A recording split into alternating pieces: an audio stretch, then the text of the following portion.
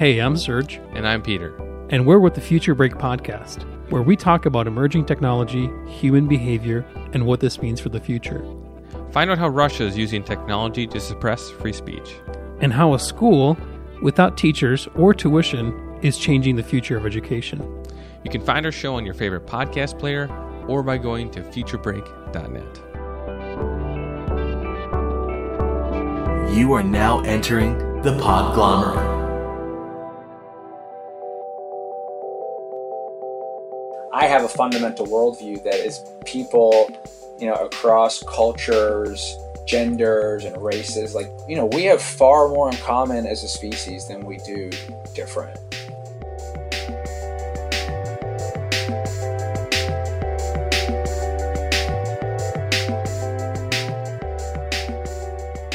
Hello? Aha! We did it! Welcome to Writers Who Don't Write. I'm Kyle. I'm Jeff, and this is the first time in 45 episodes that Kyle is the one that fucked up his audio. Fraught with technical difficulties. It's just what happens. Sometimes it takes a village.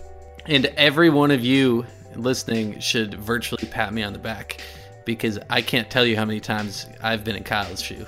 Shoe? And this week on the show, we have Elliot Ackerman. Oh, you're just going to get right to it, huh? This what a treat. Tell me about Elliot Ackerman. Elliot Ackerman is the author of two books, both novels.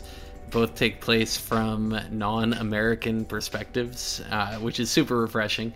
The books are Green on Blue and Dark at the Crossing. Dark at the Crossing is currently nominated for the National Book Award for fiction. He's one of 5 authors that are nominated, so good luck to all of them, and especially Elliot. He is also a super accomplished journalist who writes for Esquire, The New Yorker, GQ. We talk about a lot of the pieces that he's written for some of these outlets in the interview. And beyond that, he also has a really distinguished career in the military, and that comes. The reason I mention any of that is because it comes through a lot in his writing. He covers a lot of issues in the military and the Marines, and is generally speaking just like a really, really talented and bright person, and really fun to talk to. We also have a totally unrelated thing to promote this month. It's called National Novel Writing Month. NaNoWriMo, for those of you who, like Jeff, love to abbreviate things. But it's a fun, seat-of-your-pants approach to creative writing. On November 1st, participants begin working towards the goal of creating a 50,000-word novel by 11:59 p.m. on November 30th. So... Right. So it's not collectively, it's just thousands of people individually writing their own novels. I don't have any examples in front of me, but I do know that a lot of the novels that you know and love have come from this activity, and we wanted to help promote it because it's just I don't know anything that would fit better with the theme of the show. Get off your bums and write. I think it's a really cool idea. I wonder if anybody's going to start up a national novel editing month that immediately follows novel writing month. Well, December, everyone's already busy. So where can people find out more about this? Go to nanowrimo.org. That's nanowrimo.org to find out more about how you can get involved. Now let's get to the show.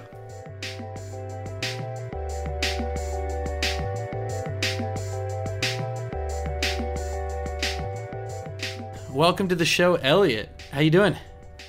Good. Thank you guys for having me. Of course. You've had a big week.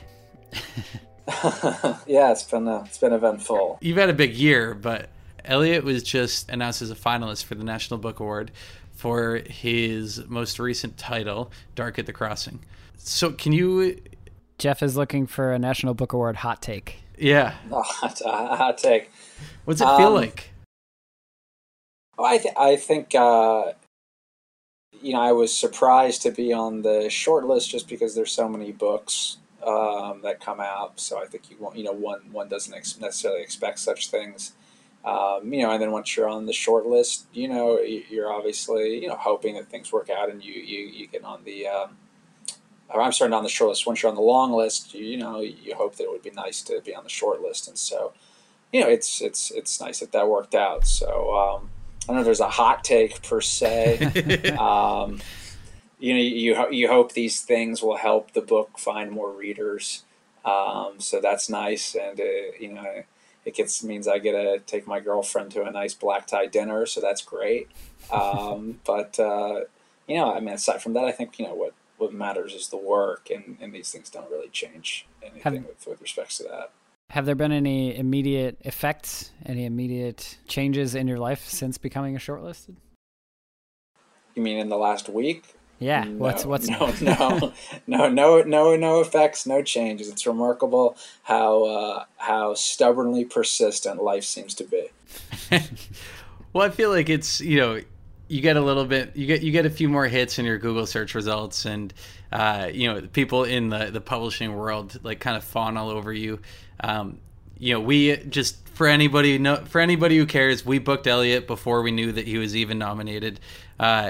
So you're real stand-up guys. Yeah. Well, I don't want to advance too far into your career, because you actually have a lot of highlights that I want to cover. So without going too far back, I kind of was curious, like, when you decided that you wanted to be a writer and how you went about achieving that goal. My mother's a novelist, so I grew up around books, and I grew up knowing writers. So it didn't seem quite the most insane thing that one can do when I decided that I wanted to write. And I studied history and literature at school, but I wound up going into the Marine Corps before I started seriously writing, and I always thought, even when I was in the Corps, that I might get out and write someday. And there were a couple of times that I made what I would say were one or two false starts of trying to write while I was in the Marines, but it never felt right. And strangely, it was actually, I was in Afghanistan and literally had handed in my resignation the day before. And if you were to ask me, when's the moment where you started making, your first real serious attempts at writing fiction, it was literally the next day with what turned into a short story. So for whatever reason, I kind of needed that break of the ending of one chapter of my life, which was a chapter in the military. I needed to know that break had occurred before psychologically I could start seriously turning my attentions to writing. What marked the difference between the false starts and what would become the actual serious uptake of writing? I think it was just I didn't think what I was playing around with was any good, and I think it felt like it was something that was still going on in the moment, and so because it was still going on, I couldn't really write about it. And the first subject I was wrestling with was my military experience and my experience abroad. I was sort of trying to take that and put it into a story, but I felt like it wasn't over, so I couldn't really quite wrap my arms around how to get into it. But once, for whatever reason, psychologically, once I knew that it was over, that was when I really started trying to see the whole thing, and felt like the attempts I was making were serious and worthwhile. Even that distance of the next day was enough after the end. It was a psychological difference, sort of a psychological line of departure. Interesting. So you said that you had made a couple attempts before that and they just didn't really work out. What did they look like? You sat down with a pen and paper, in your barracks one night, and you came out with something that you weren't happy with, or you just had writer's block? Because, first and foremost, this is a podcast about how people write, meant to help inspire new writers.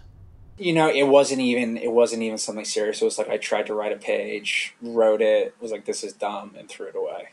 And I was like, it's sort of like, I'm not doing this right now. I'm like in the middle of this thing. I'm on deployment. I've got however many 20 things to do tomorrow, and we're sending a patrol up into here. Like I'm not writing fiction at this moment in my life.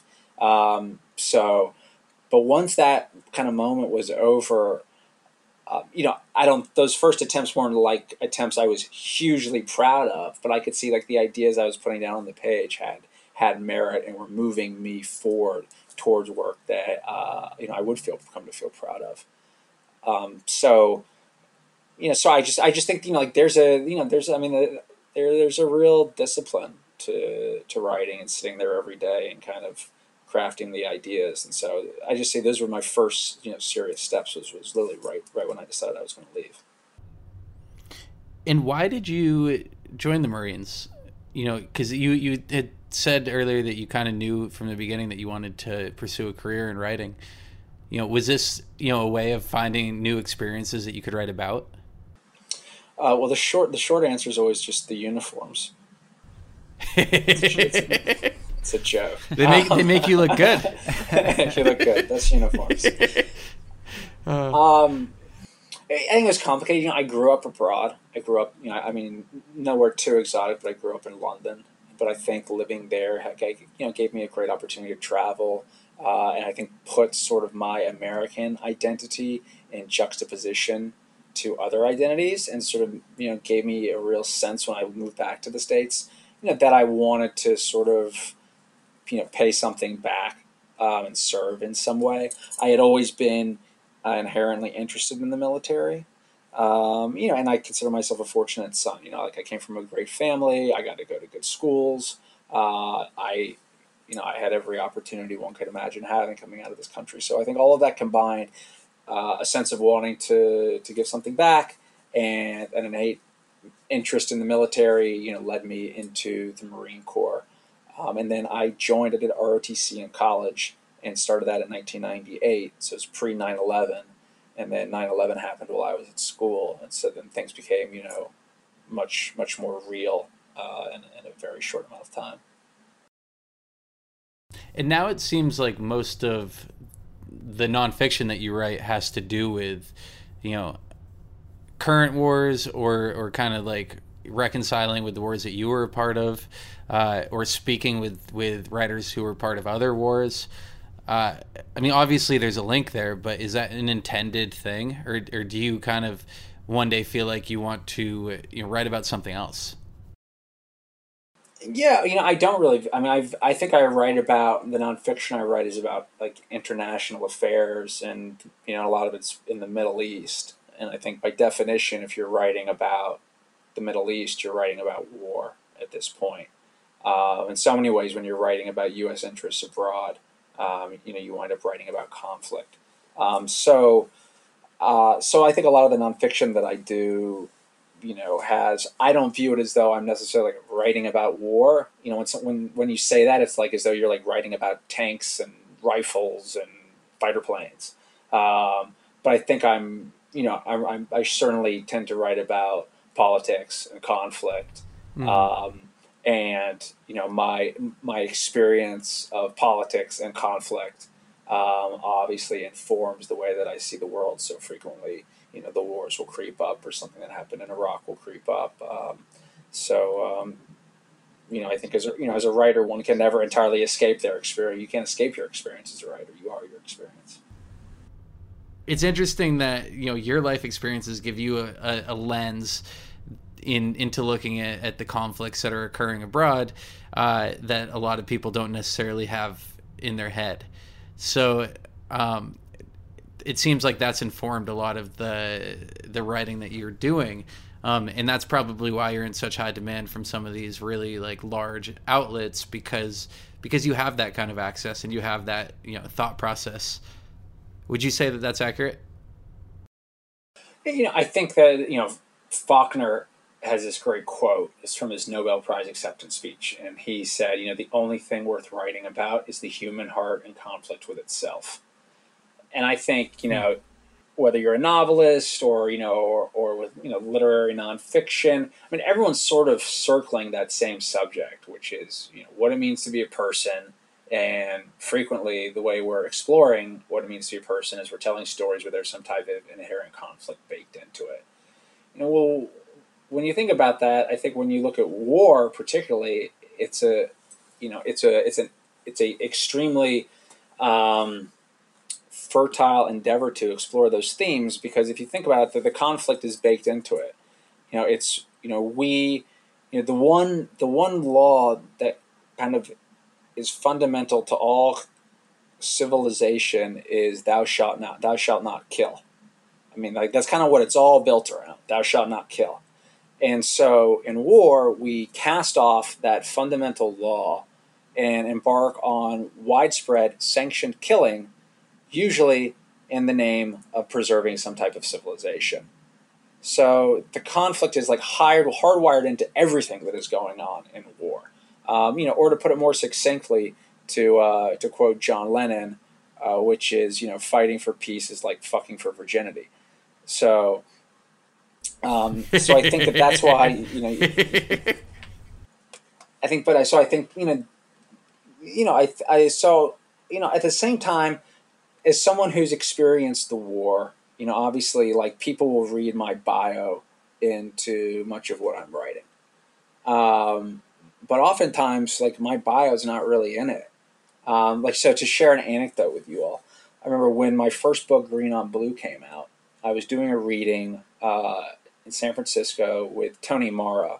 If you're familiar with his work, a great writer, wrote A Constellation for Vital Phenomena, which is his first book, and then had an amazing short story collection come out called The Last Tsar of Love and Techno, which came out like a year or two ago. Anyways, we finished our reading, and as we were sort of walking out, he kind of asked me a variation of the question you guys asked. He said, hey, Elliot, like, what's your next book about? You think you're going to write about something, other than war? Is it going to be another war novel? And I said to him about Green on Blue, I said, well, hey, Tony, like, all due respect, like, I think, Green on Blue is actually this novel about two brothers, and it deals with these themes of, what it means to be loyal to one another. And he's kind of like, okay, Elliot, yeah. But, like, you fought in Afghanistan. You wrote a book about two Afghan brothers. Like, it's a war novel. And I was like, okay, well, Tony, fair enough. But, like, your book, A Constellation for Vital Phenomena, is set in Grozny. Like, during the war against the Russians. Like, by that token, like, you wrote a war novel too. And by background, like, Tony, went to the Iowa Writers Workshop. Never really went to a war. So, what is a war novel? What isn't a war novel? Obviously, like, I kind of bristle under those distinctions because I feel like it closes things off. And when you say war novel, it's like as though we're writing about airplanes and tanks. I think that's what you're writing about. You're writing about the human heart in conflict with itself. So I guess my question would be, is your next novel, regardless of whether it takes place during a war, is it going to be about the struggle of identity within a single person? Well, my next book is done. It's scheduled to come out in fall of 2018.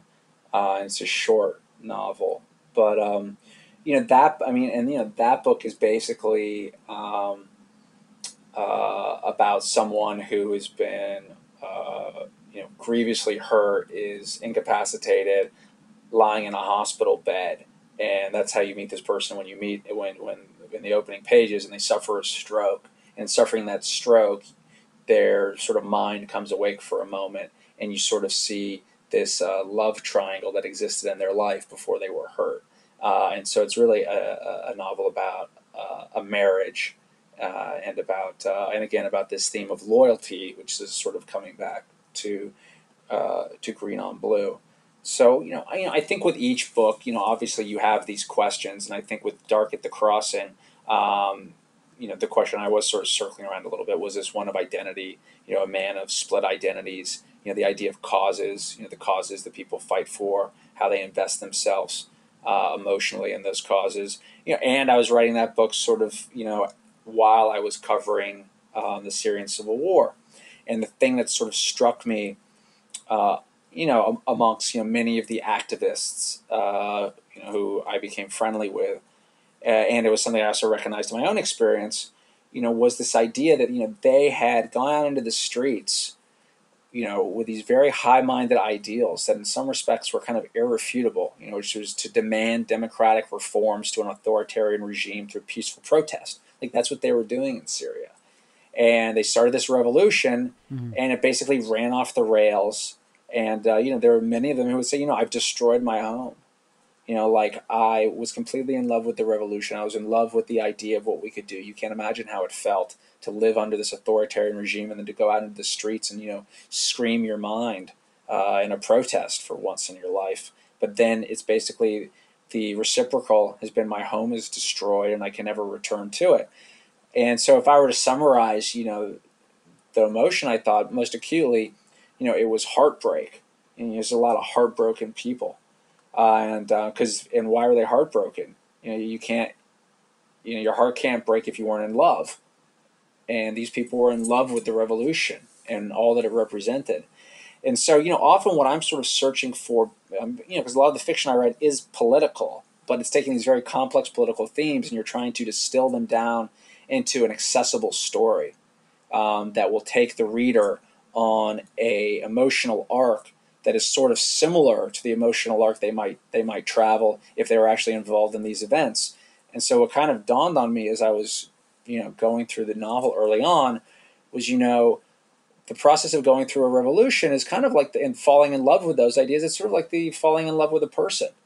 And, you and that person will take your two separate worlds and combine them for sort of a shared vision of this joint world you will have together in a marriage. And sometimes that works out, but sometimes it all falls apart. And then there's a lot of destruction that's left. So I sort of, in this novel, wound up telling the story of a failed revolution through the much more intimate prism of a failed marriage, and that's really the crux of the book. And so once you start the mental process of boiling it down from that concept of heartbreak till you get to starting to see it through the failed marriage, how do you start to distill that into the actual book itself? Like, where do you go to get perspective on where the story should start and who the main characters are? Well, I mean, for me, I kind of won't know what the book is about until I'm like halfway to 2/3 of the way through it, oftentimes. Sometimes sooner, sometimes later. So that's sort of the horrible, gut-wrenching thing as you're sitting at your desk with 200 pages of a manuscript that you're not sure is going to work. Knock wood. Oftentimes I'm lucky and I'm able to sort of pull it out and figure out, yes, like this is why my subconscious is writing the book this way. This is sort of what I'm getting at. This is who this character is. And then it all starts to make sense. And for me, frankly, when it starts to make sense, like that's the real joy. That's when it's all worth it. And each book is a little different. Like in my first book, Green on Blue, I really understood, I think, the themes of that book pretty early on, but I didn't know how it was going to end. And I had sort of set up this very binary ending in the book. So not knowing how it was going to end, was pretty intimidating until like the very, until I was doing the last writing of it and sort of all started to make sense. Whereas this book, I knew how it was going to end pretty early on, but what was more difficult was sort of lining everything up for that ending. So each book is a little bit different, and I think there's a lot of faith one has to have in just showing up to do the work every day, because you're showing up to basically, spend time with these characters and get to know them, put them in scenes, and see what they do, and then when they start behaving on their own, they give you the answers. And I always hate it when writers talk about their characters like they're these real people, but like it's because it sounds like psychobabble, but it's actually, it's true. That's what happens. Well, no, that's what I want to know is like when you started with Horace, where did you start? Like what was the first scene that you wrote with him? First, I think you start with a lot of faith. But in Dark at the Crossing in particular, I had come back from a reporting trip, to southern Turkey / northern Syria, and I was actually at the Texas Book Festival, and I was staying with Ben Fountain, and he and I were up late drinking and just sort of talking, and he was asking about the trip, and I explained to him this one day that I had spent down at the border crossing near Killis, where the opening of the book is. And we were just talking about that, and he said, "Hey, man," he said, "you should write it. You should write about that." And I sort of thought, I was like, maybe I will. And so I sat down maybe 3 or 4 days later, and I started just sort of describing everything that was going on, what it looked like, and I realized, this very quickly I was like, this isn't a piece of journalism, and meaning the first page, I was like, this isn't a piece of journalism. And I was just sort of writing, describing, and then very quickly, as one does in fiction, you're not writing about what happened. You're writing about like what could have happened or what should have happened, or you're thinking of a person you saw and you're wondering what their story really was, and because you don't know what it was, you just start sort of trying to step in and imagine it. So that sort of scene in Killis was very much rooted in my experience. I mean, the characters weren't, but the way everything was laid out was. And then from there, the characters started filling the void, and the story began. So that is how Dark at the Crossing started. But books and stories, each one starts differently. Often with me, they'll just start with an opening line that will sort of pop into my head. Like Green on Blue's opening line is, many people call me a dishonest man. I've always kept faith with myself. There's an honesty in that, I think. Like, I've been carrying that line in my mind for a while, and that became the beginning of the novel. Yeah, it's interesting to me because, I mean, first off, your third book, the forthcoming one, sounds like it could be something that Ian McEwan wrote, and I'm excited to read it. But my question for you is that, your books are both novels, but like there is a very easy and conceivable world in which both of these stories like actually happened, and some kind of iteration I'm sure did happen in both instances. So, I mean, I guess like at what point did you decide that your first book and then your second book would be a novel as opposed to like a nonfiction story that's kind of an extension of one of your articles? Well, I think, because I wanted to really not be encumbered by having to have all of the facts laid out. And I wanted to imagine things and let my imagination, run wild again of what, could have happened or should have happened. And I wanted to try to, particularly my first book, I was trying to show a paradigm that I'd seen play out over and over and over and over again in Afghanistan, and sort of tell the story of that war in micro, where there's this one village, there's this one militia, there's these handful of characters. So that was sort of like the ambition for that book, and it wouldn't be one that I would have done in nonfiction. But I feel in writing fiction and writing nonfiction that there's a lot of overlap in the skills that you're using. A lot, I would say, probably 80% overlap.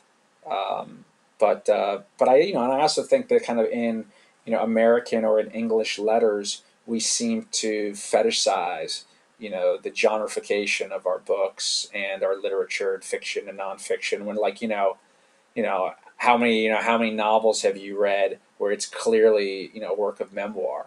I mean, you go read Karl Ove Knausgaard, right? They brand those as novels. They're clearly not novels, or what we think of as novels, right? And then go read a writer like, read some of Joan Didion's nonfiction, or read Michael Hare.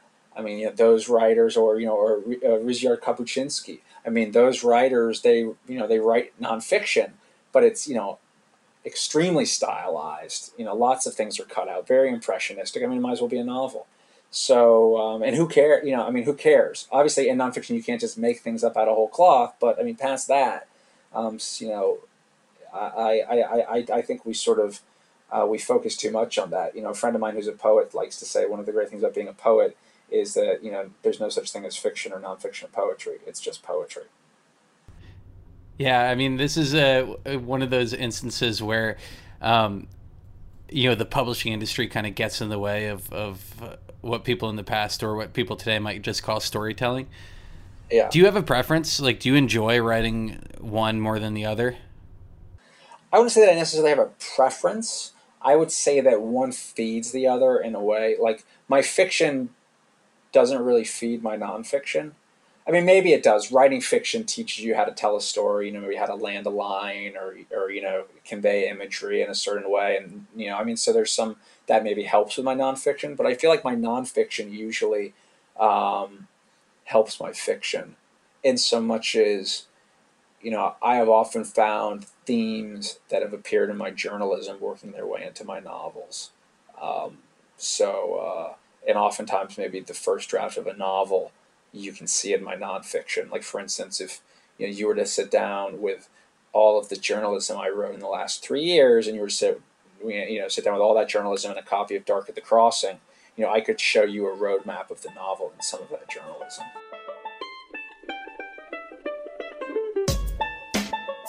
Hey, Jeff, guess what time it is? At 9:23 p.m. It's advertising time. Oh, hell yeah. It's time to talk about vitamins. Yeah, let me tell you, the only time I really talk about vitamins is when my doctor tells me that I'm so vitamin D deficient that it might actually warrant a trip to the emergency room. Your doctor hasn't actually said that, has he? No, but he did threaten to put an IV in my arm the next time I was there to make sure that I had actually gone outside and gotten some sunlight. It must suck working in a cave. I work in a cave. There are no windows. Well, boy, do I have a solution for you. Can I solve my problem in my cave? From my cave? You sure can. So if you go to takecareof.com, you can take a quiz to get your personalized vitamin recommendation. You can literally say, I want more energy, I don't get enough sunlight, I'm sick all the time, and it'll give you your own daily vitamin recommendation. They'll send it to you in a nice customized package. And right now, thanks to the great audience that we have for writers who don't write, you can use offer code WRITE, WRITE, to get 50% off your first month of Care Of. They don't even care that you live in a cave. Oh man, this is going to be... Do you think they have something that will allow me to avoid leafy greens entirely? I mean, I'm sure that they do, but I don't... Are we there yet? Has science saved me from salads? They are expensive nowadays. I mean, you've written 2 books now that both take place from, the perspective of somebody who is, living out some kind of conflict in the Middle East. And you've had these experiences from a very different perspective. Was it like kind of a conscious decision? Because I know in the past in interviews you've said that like you didn't initially intend to tell Green on Blue, your first novel, from an Afghan point of view.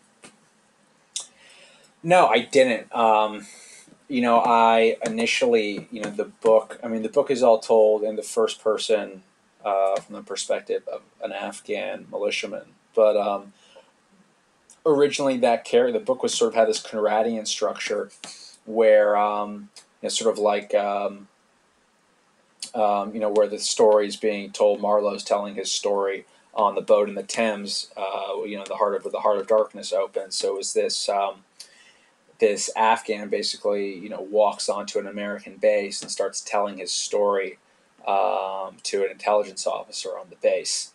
And so that was the original construct of the book. That was actually, I sold the book with that construct.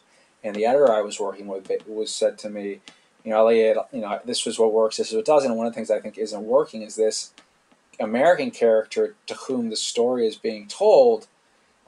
His name in the first draft was actually Marty, which is the name of the character in Dark at the Crossing.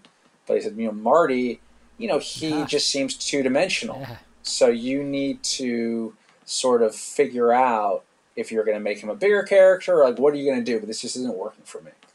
And so I thought about that, and I was like, why did I set up the book this way? Why do I have Aziz, who is the protagonist of the book, telling his story to Marty, and then we, as the reader, are experiencing the story from Marty's point of view? And I realized, because when I first started telling that book, I was scared to try to inhabit this character Aziz completely, so I put in this American filter there really for myself, writing it to give myself permission that I'm not Aziz, I'm the guy who Aziz is telling the story to. So I basically realized, my editor said, I was like, this book is going to succeed or fail on the merits of Aziz's voice, and you kind of need to just have the courage of your convictions here and go all in, Elliot, and you rip out this Marty character and let Aziz speak directly to the reader. And, that is what wound up being the final version. But just as an aside, as I mentioned, Marty, I really wanted to use that name in a book. My mother was going to name me Martin when I was a baby. And I think until I was about 8 months, that was my name, Martin. And then she finally said, I love the name. Maybe I should look it up. So she looked it up, and, Martin comes from Mars, so it means he who loves war. So she changed my name to Elliot, ironically. So I always wanted to have this character named Marty, and in Dark at the Crossing. Yeah, and here I am. But in Dark at the Crossing, the Marty character is sort of like a I always thought of them had, if Mark Zuckerberg went to war, he would be Marty in Dark at the Crossing. And so, and that name was very intentional. This sort of war profiteer whose name is Marty. So I want to go back for a second, just because you mentioned something that I wanted to talk about.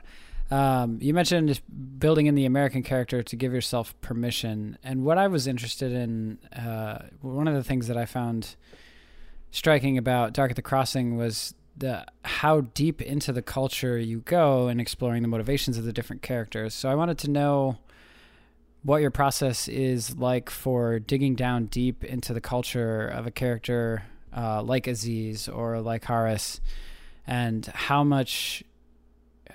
cautious are you in approaching it, and how do you deal with that sort of anxiety that you mentioned having before? I think you just do what.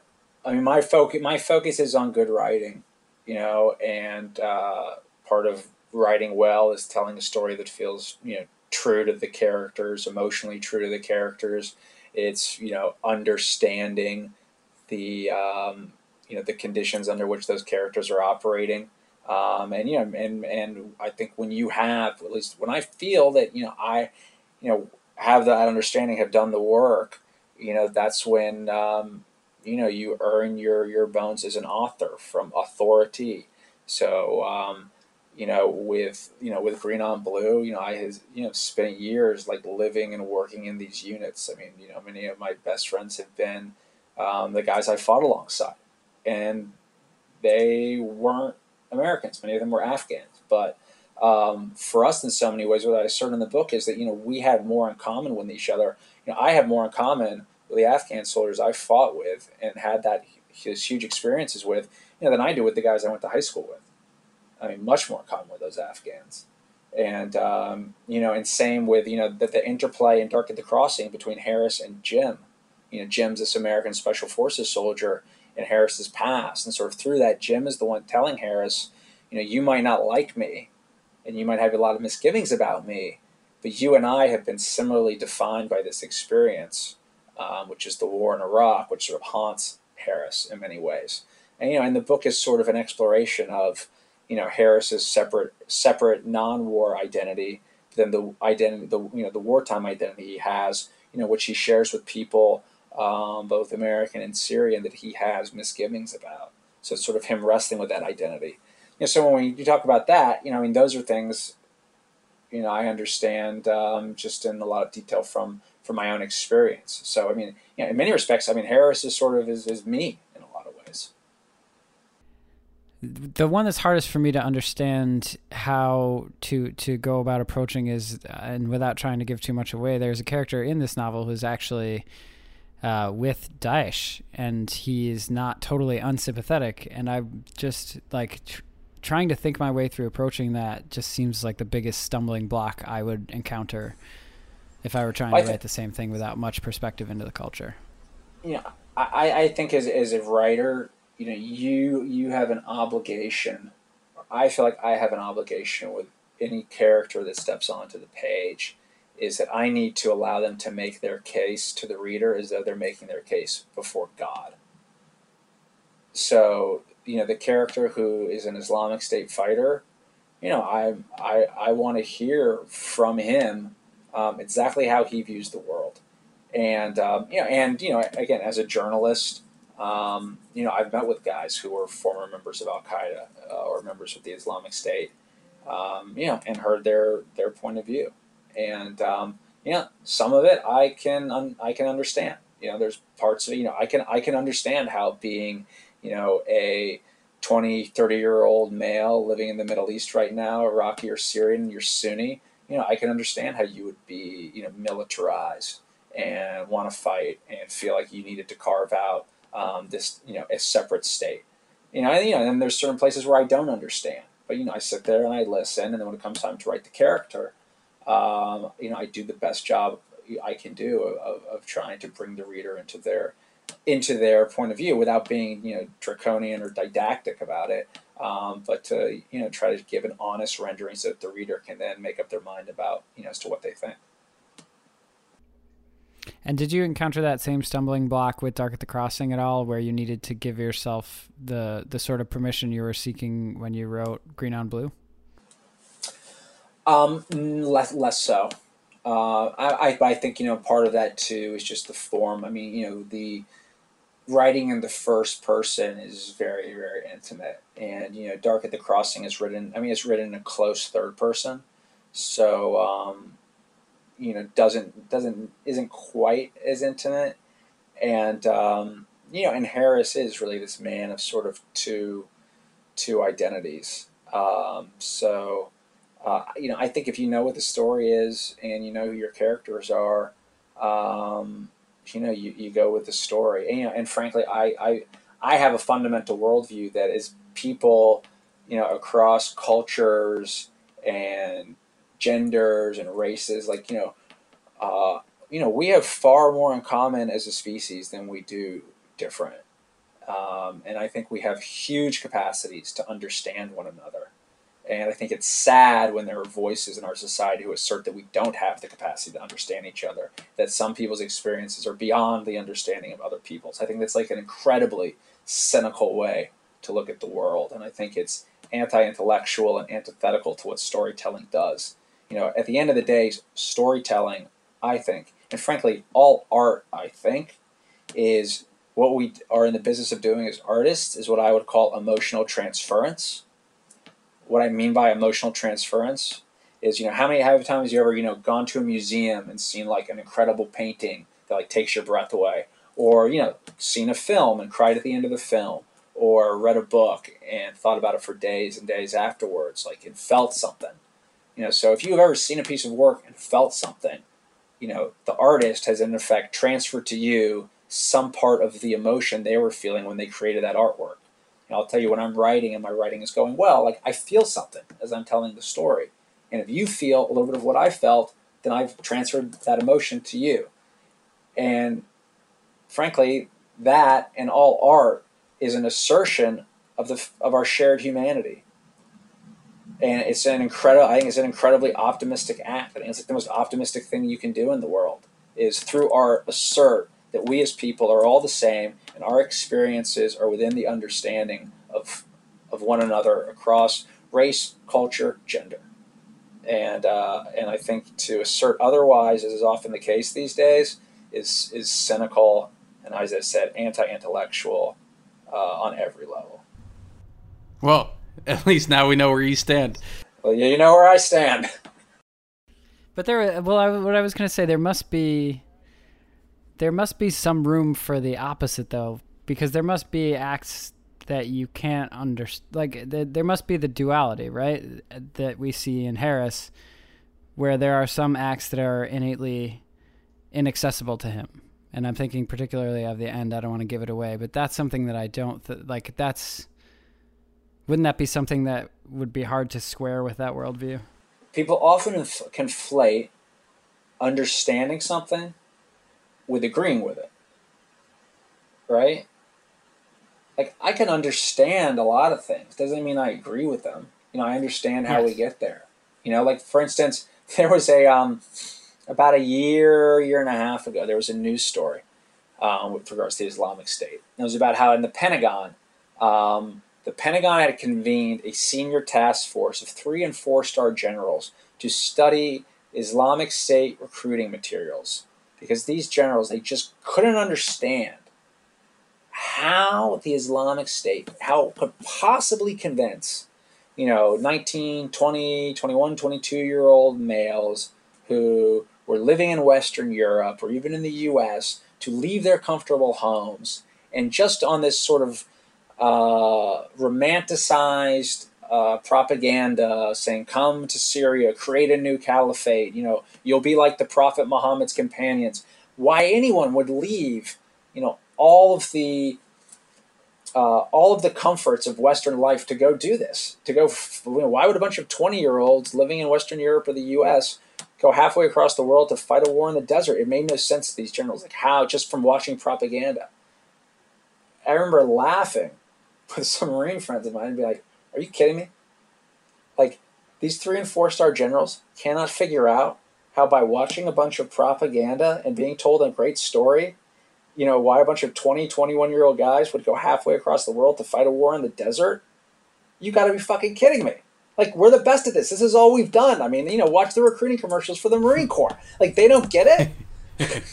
I get it. Doesn't mean I'm going to go join the Islamic State, but I get it. I've watched, I've read Dabiq. I've watched their recruiting materials. Their videos are slick, and I totally get how if you're 21 years old, living in Belgium, as an immigrant, and and the people you don't feel particularly welcome, you can't get a job, and you have someone saying, "Why don't you come back to come to Raqqa, and fight with your brothers to create a new state?" Where I get it.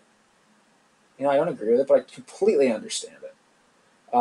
So I think would we live in a world where more people would sit there and actually just try to get it? And so I'm consistently amazed by oftentimes just the lack of empathy that can exist in understanding people whose worldviews are diametrically opposed to you. It's worth if the first step in trying to counter those diametrically opposed worldviews is understanding them. And if one won't even make the effort to understand them, you'll never counter them with a set of with a value proposition that's better. So, have you been receiving any press or praise or criticism of your book outside of the United States? I'm really curious if anybody, in Syria or Afghanistan or anywhere in the Middle East has read your book and kind of, put their thoughts on paper. Well, sadly, the publishing industry in Afghanistan is not as robust as we would like it to be. So I did a little bit of television in Afghanistan when the book came out. But that was about it. For instance, I don't have an Afghan publisher. It has not been translated into Pashto or Dari for my first book. It came out in Turkey and had a nice reception there, but that's about as far east as we went.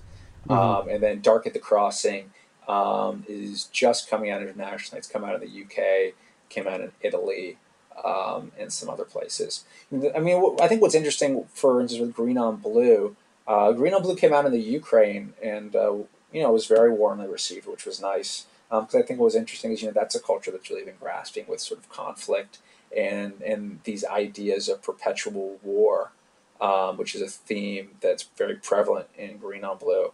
And so I was very interested going to book tour in Ukraine to talk with Ukrainians who really felt that they were in a similar spot with their war that was being fought in the East, and that they could not see how the war was going to end.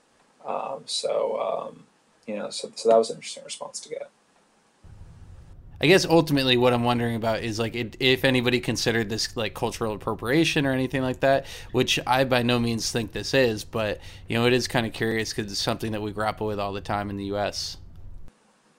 I will say on the cultural appropriation, I mean, that seems to be a uniquely, American conception of that seems to be of this moment of in vogue in the last few years. And as I said before, I think it's complete lunacy. I mean, by those standards, we should, let's take The Merchant of Venice, throw it in the trash can. We should burn Othello. That you're not allowed to write that play. I think that, the problem I have with a culture appropriation is who has the authority to tell the story then, and who decides who has the authority? And frankly, I've been on the opposite end of this as a vet. I will tell you as a veteran, I mean, that is a very specific experience. And what about the people writing war stories about Iraq and Afghanistan who never served in Iraq and Afghanistan? What about Billy Lynn's Long Halftime Walk? I mean, Ben's a very good friend of mine. Ben's never been to Iraq or Afghanistan. Or Roxana Robinson's Sparta. Are they allowed to tell those stories? I think damn straight they are. Yeah. And they told some great stories. And they're supposed to tell those stories. And I applaud them for doing so. But, there are a lot of veterans I met who, very upset by those books, thought those people did not have the right or the authority to tell those stories.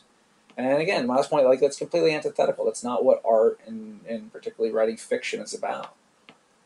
It's about, asserting our shared humanity, trying to tell that story. So I I don't know. I think it's a really writers who are advocating, these rules and are appointing themselves the arbiters of what is and is not acceptable, within their very narrow fields. I think it's, as I said, I think it's anti-intellectual. Frankly, I think it smacks of a form of authoritarianism that sort of, reminds me of like the 1930s. So I hope we'll move through this period and people can just focus on writing the best books they can. So, I mean, the issue comes when people are just like flagrantly, disrespectful with it. I think the issue comes when people write something that's bad. Yeah. If you write something that's just in bad taste, it's in bad taste. But you shouldn't say it's unacceptable because of cultural appropriation. That shouldn't be your objection. Your objection should just be it's a lousy piece of art. There are people that will, argue for the quality of something that, like, at that point it becomes objective based on who's thinking that it's good art or bad art. And in any case, we do bring writers on the show to discuss, the one story they always struggle to tell.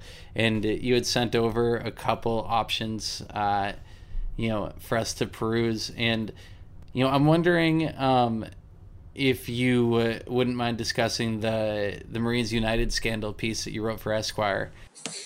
I have, I think I recently wrote a piece about the Marines United scandal, which was a nude photo sharing scandal over Facebook that happened in the Marine Corps. Probably about 6 months ago now is when it really broke. And,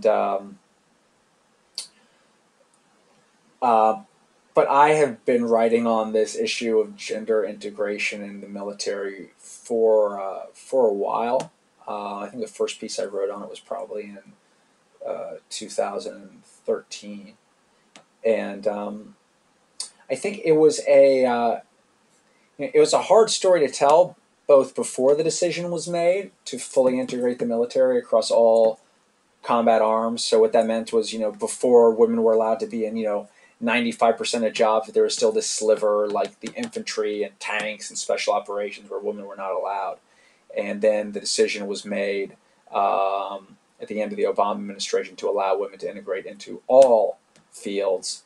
And then there was this transition period. So sort of, writing about it before the decision was made, there was sort of, you were writing about arguments one way or the other, should we or should we not? And once the decision was made, you were sort of writing about the implementation. But, it was the Marines United Esquire story I don't want to say that story was particularly difficult to write, but it was more writing on this subject as a whole was difficult. And I would say, the reason why it was the most difficult, because it was just one of these topics where people were so heated and angry about it one way or another. It was very difficult to have any nuance in terms of the arguments you were making. And I think, what I mean specifically is, as I started writing about this topic, I kind of had less of an interest in terms of, or less of an axe to grind on whether or not the military should or should not integrate women. The arguments I was trying to put forward was, hey, if this is going to happen, what's the best way to do it? And, I'm trying to put forward, like, maybe we should consider, integrating in this way. Maybe we should do special operations first instead of the infantry first. But it was tough to write those pieces because all of the nuance immediately got blown out the window. And to give you an example, one of the first things I wrote was a piece for The Atlantic on this. And I was advocating, this was before the decision had been made to integrate women, but I was trying to make the point that, or the argument that, the best place to first integrate women would be in the special operations community, because it's a smaller community. It's an older community, so the people there, the men there at the time, are more mature. And it's one where if a few women could make a far bigger impact because it is a smaller community. And if they were successful in special operations, places like the infantry or armor or tanks really wouldn't have much of a position to say, well, these women aren't tough enough, because they would have been succeeding in special operations. So, not a hugely complex argument to make, but maybe one with a little bit of nuance. And I submitted it with the headline of, let's not be dumb grunts about this, referring to, dumb infantrymen, which I thought was sort of a, hey, here's a smart way to do it headline. And the Atlantic ran it with the case for female SEALs, which was, not the argument at all. So, that was a topic I think writing on it that was just it was very tough and still tough, frankly, to get a lot of nuance into the debate. And the military is a small segment of our society, but within that kind of closed culture, it's still a really, really heated topic. And I'm surprised every time I wade into that topic, just how upset people can get. Putting nuance into any piece of journalism in the internet age seems to be more difficult than ever. When editors and publications are chasing clickbait titles and that kind of thing. So do you think that had anything to do with that particular article? Absolutely. I mean, the cover art they used for the article was a picture of Demi Moore in G.I. Jane. I mean, I could have shot myself when I saw it. Just because it was like the least nuanced. It was the most obvious graphic with the least nuanced headline. God bless the gang at the Atlantic. I love them, but that was not would not have been my first choice. So I think it's difficult, and there's so much content coming at people these days that sometimes it can be a challenge to get the message out there. So how did the reaction to that story characterize how you approached the one you wrote for Esquire about the nude photo scandal? How did you deal with the sort of territory you knew you were approaching? It really didn't. I made my peace a long time ago with the fact that you're just going to piss some people off. So the idea of feeling like, because there was some backlash on that Atlantic story, that I wouldn't write the one for Esquire didn't enter my mind. It was that one for Esquire was a very different story. The person who broke this Marines United scandal, coincidentally, was a Marine turned journalist named Thomas Brennan, who I served alongside in the infantry. So when he broke the story, I approached him, and he said, there's a lot of behind the scenes stuff here that I haven't been able to write about. We talked about it and decided that I would sort of write the story of the story, for lack of a better term, and what he had to go to get the word out about what was taking place with Marines United. Well, Elliot, I know you need to go. We would keep you here all night if we could, but where can our listeners find you online? I'm on Twitter at Elliot Ackerman, and I have a website, elliottackerman.com, and wherever good books are sold. Thanks so much for joining us, Elliot. Hey, thank you guys. Thank you, Elliot. And good luck with the National Book Awards. Thanks so much.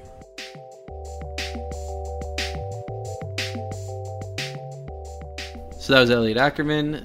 Thank you so much for being on the show. You can find Elliot's work and all of his books at elliottackerman.com. He's on all of the social medias, and you should give him a follow because he tweets all of his stories, which are all brilliant. You can find us online at www.podcast.com or by searching The Podglomerate, which brings you all kinds of fun and exciting shows. We have a new show with The Podglomerate called Two Girls, One Podcast from the Daily Dot, and it is doing really well.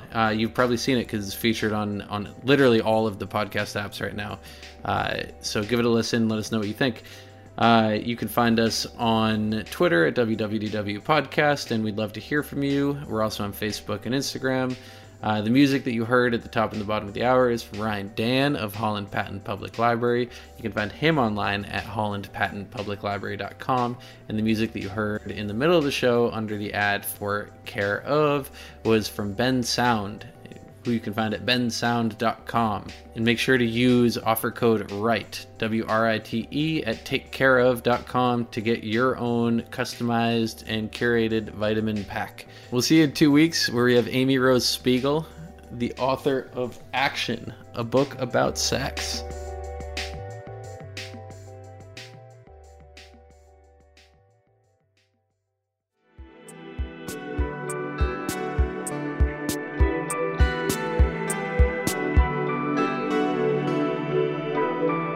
The Podglomerate, a sonic universe.